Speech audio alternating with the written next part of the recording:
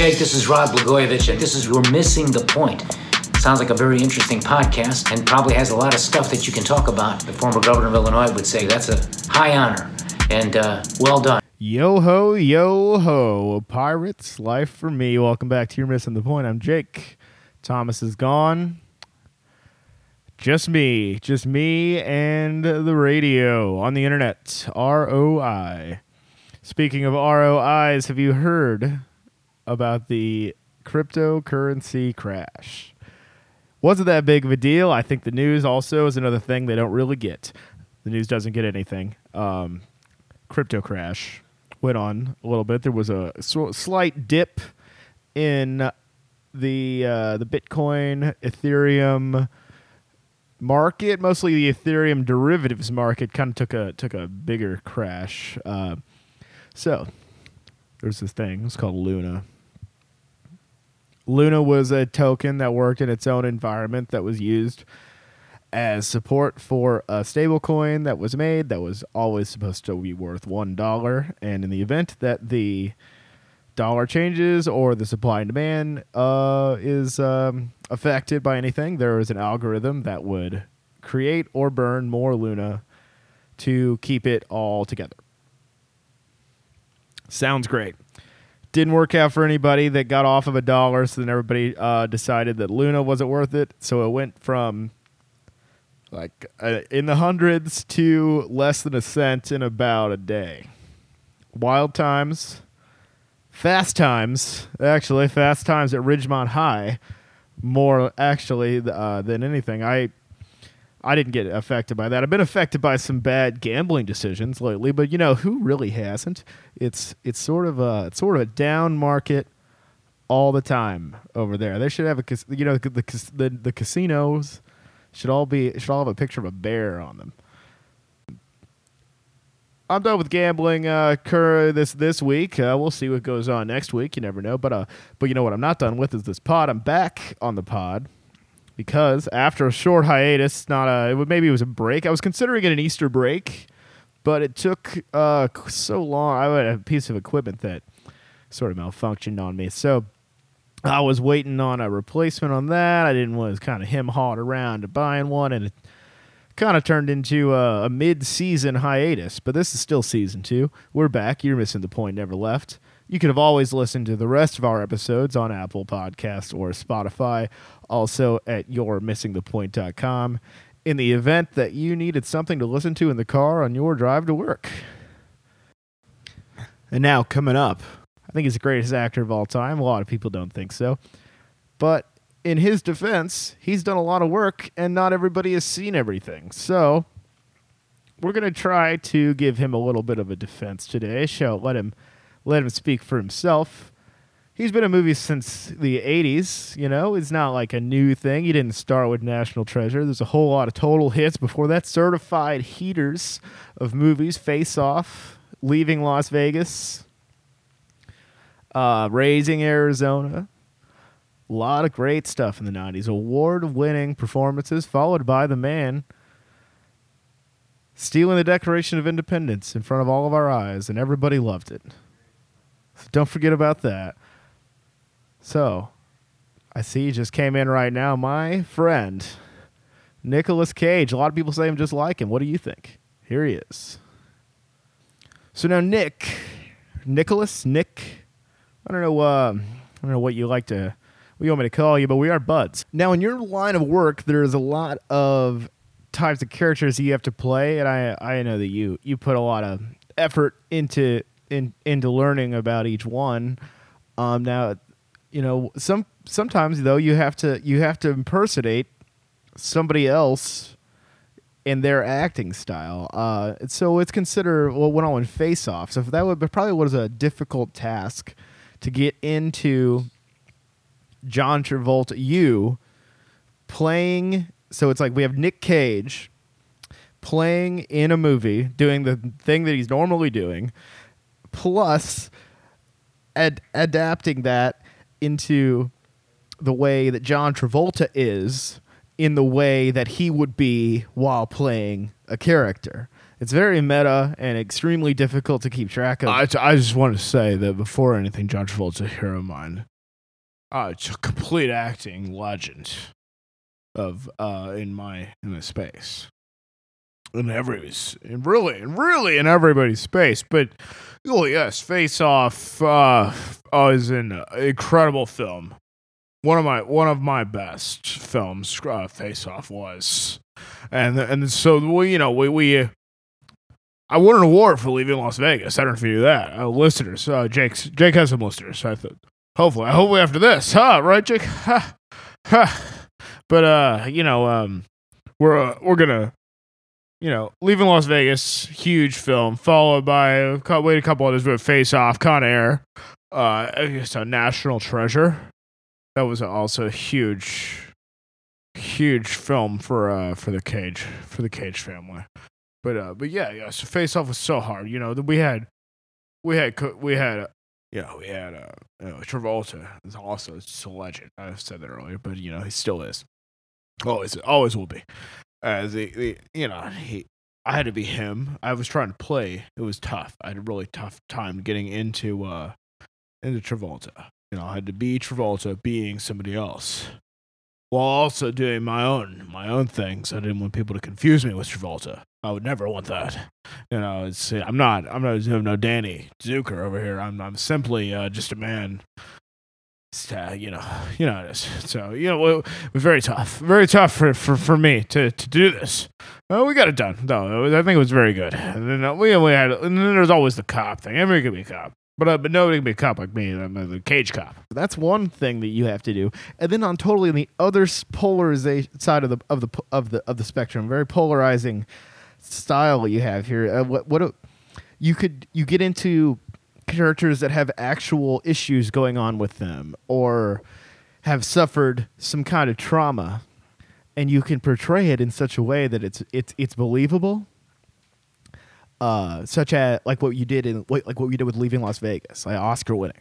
Well, one of my absolute favorites, one of his complete things was Leaving Las Vegas.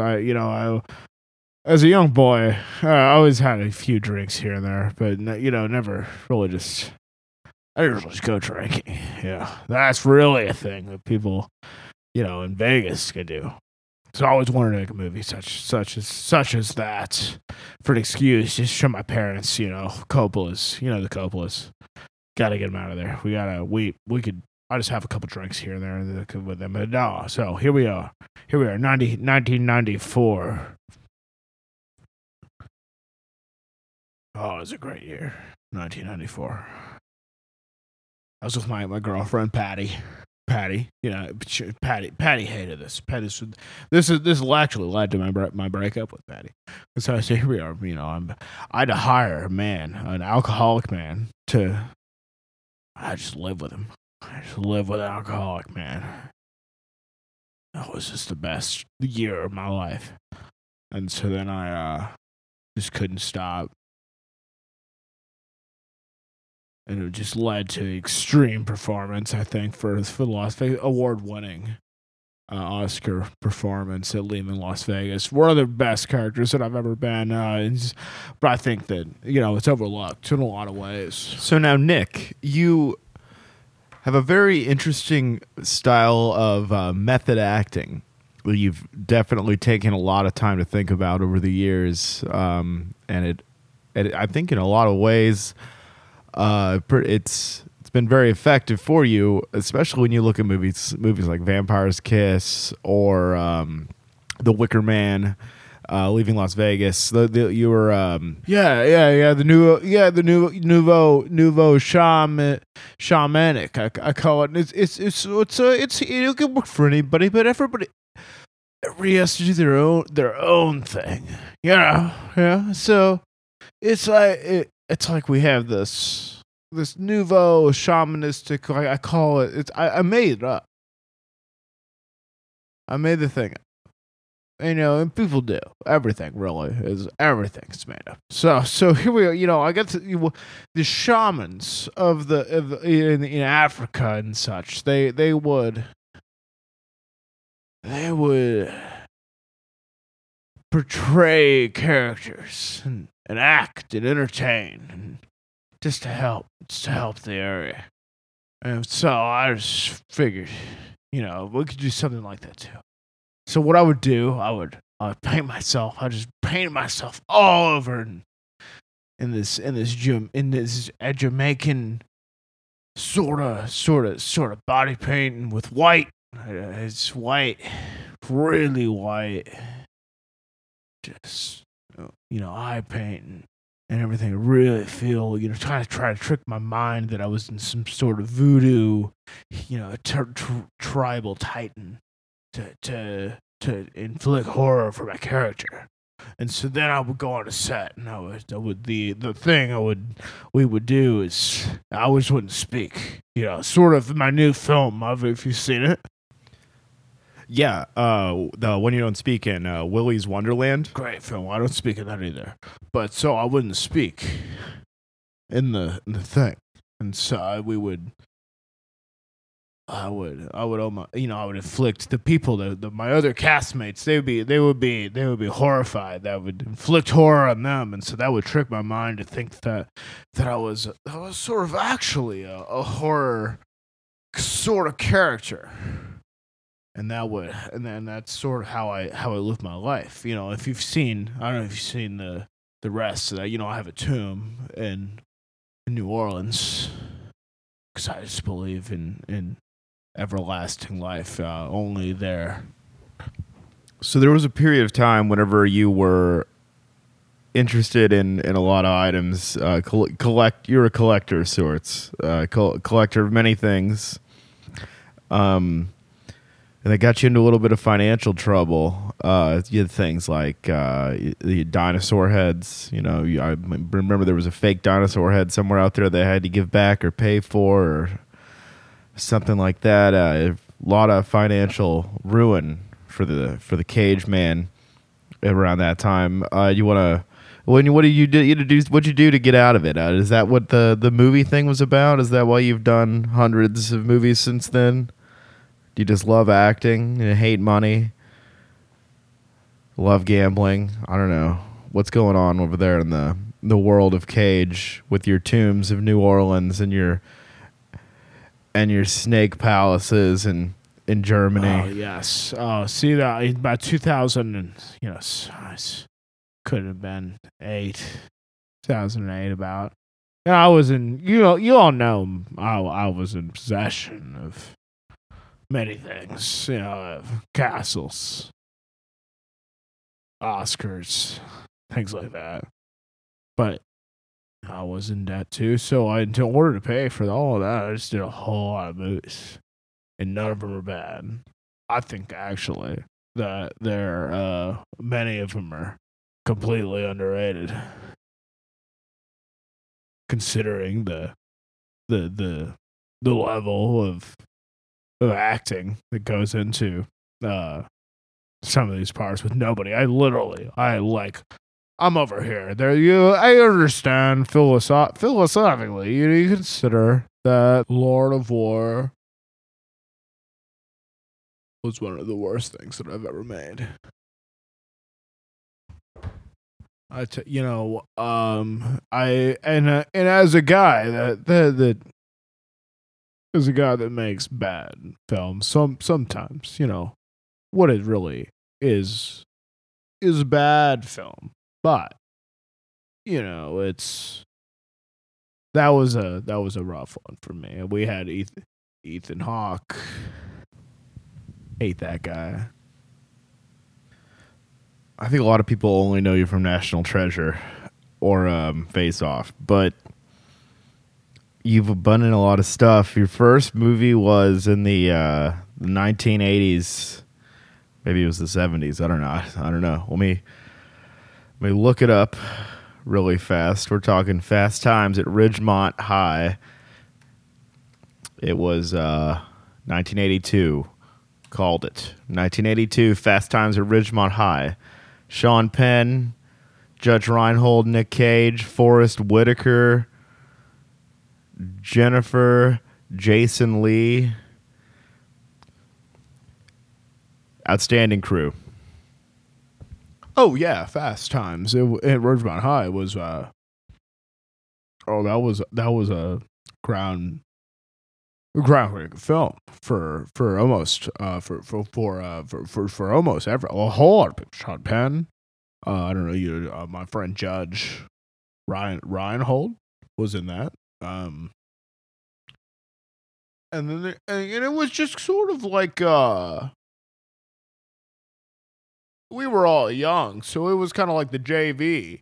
It was honestly a great film. Obviously, like we were all in it, but you know, it's the type of thing that started a lot of careers, Fast Times, and then I got into Raising Arizona. From there, you know that. Oh, insane people, the Coen brothers. You can't even. I can't even believe that they've made it this long. I'm still very happy to be in another film, and they get me. Like those guys get me. This other guy's David Lynch also gets me, right? Like, but some people are, I mean, outstandingly don't, which I also love. Like that's, I mean, if people don't like you, then you're not really committing to one field, and so you're really limiting yourself from the acting. Even though I'm very broad, I have huge range, probably more range than like anybody else that you've ever talked to. I mean, Jake, how many actors have you really had on the show? But but I have a lot of range, and nobody else like really. They don't have real range. They don't know anything too general. An interesting fun fact is that Iris by the Goo Goo Dolls was written for one of your films. It was called City of Angels. Was that is that a highlight of your career? How do you feel about having a song written for you? City of Angels was one of the, I didn't really think I think it was a pretty low budget film, and I liked those, and I got a great opportunity to really embody the part personally, which is an important part of my shamanistic method. But the soundtrack wasn't any good, so I called them up guys. I knew a couple people out, in the music scene, so we called up the old. It was it was '90s, so Goo Goo Dolls are right on right at the front of the scene. So I called them up. And they just wrote this song. I had never heard. Just perfect for the thing. It's like I just threw it out there. It was called Iris. Iris. And Jake, is there? You had somebody that I just heard somebody walk in. Do you have somebody here? Thomas is here. Thomas is here. Who? No. Oh, he's the guy that's it's usually on the show. All right. Sure, let's have him on. Let's get him back on. Thomas is back. All right, everybody. Welcome to Thomas. Jake, who are you talking to? And did you not? Do you not see Nicolas Cage sitting right here with me right now? No.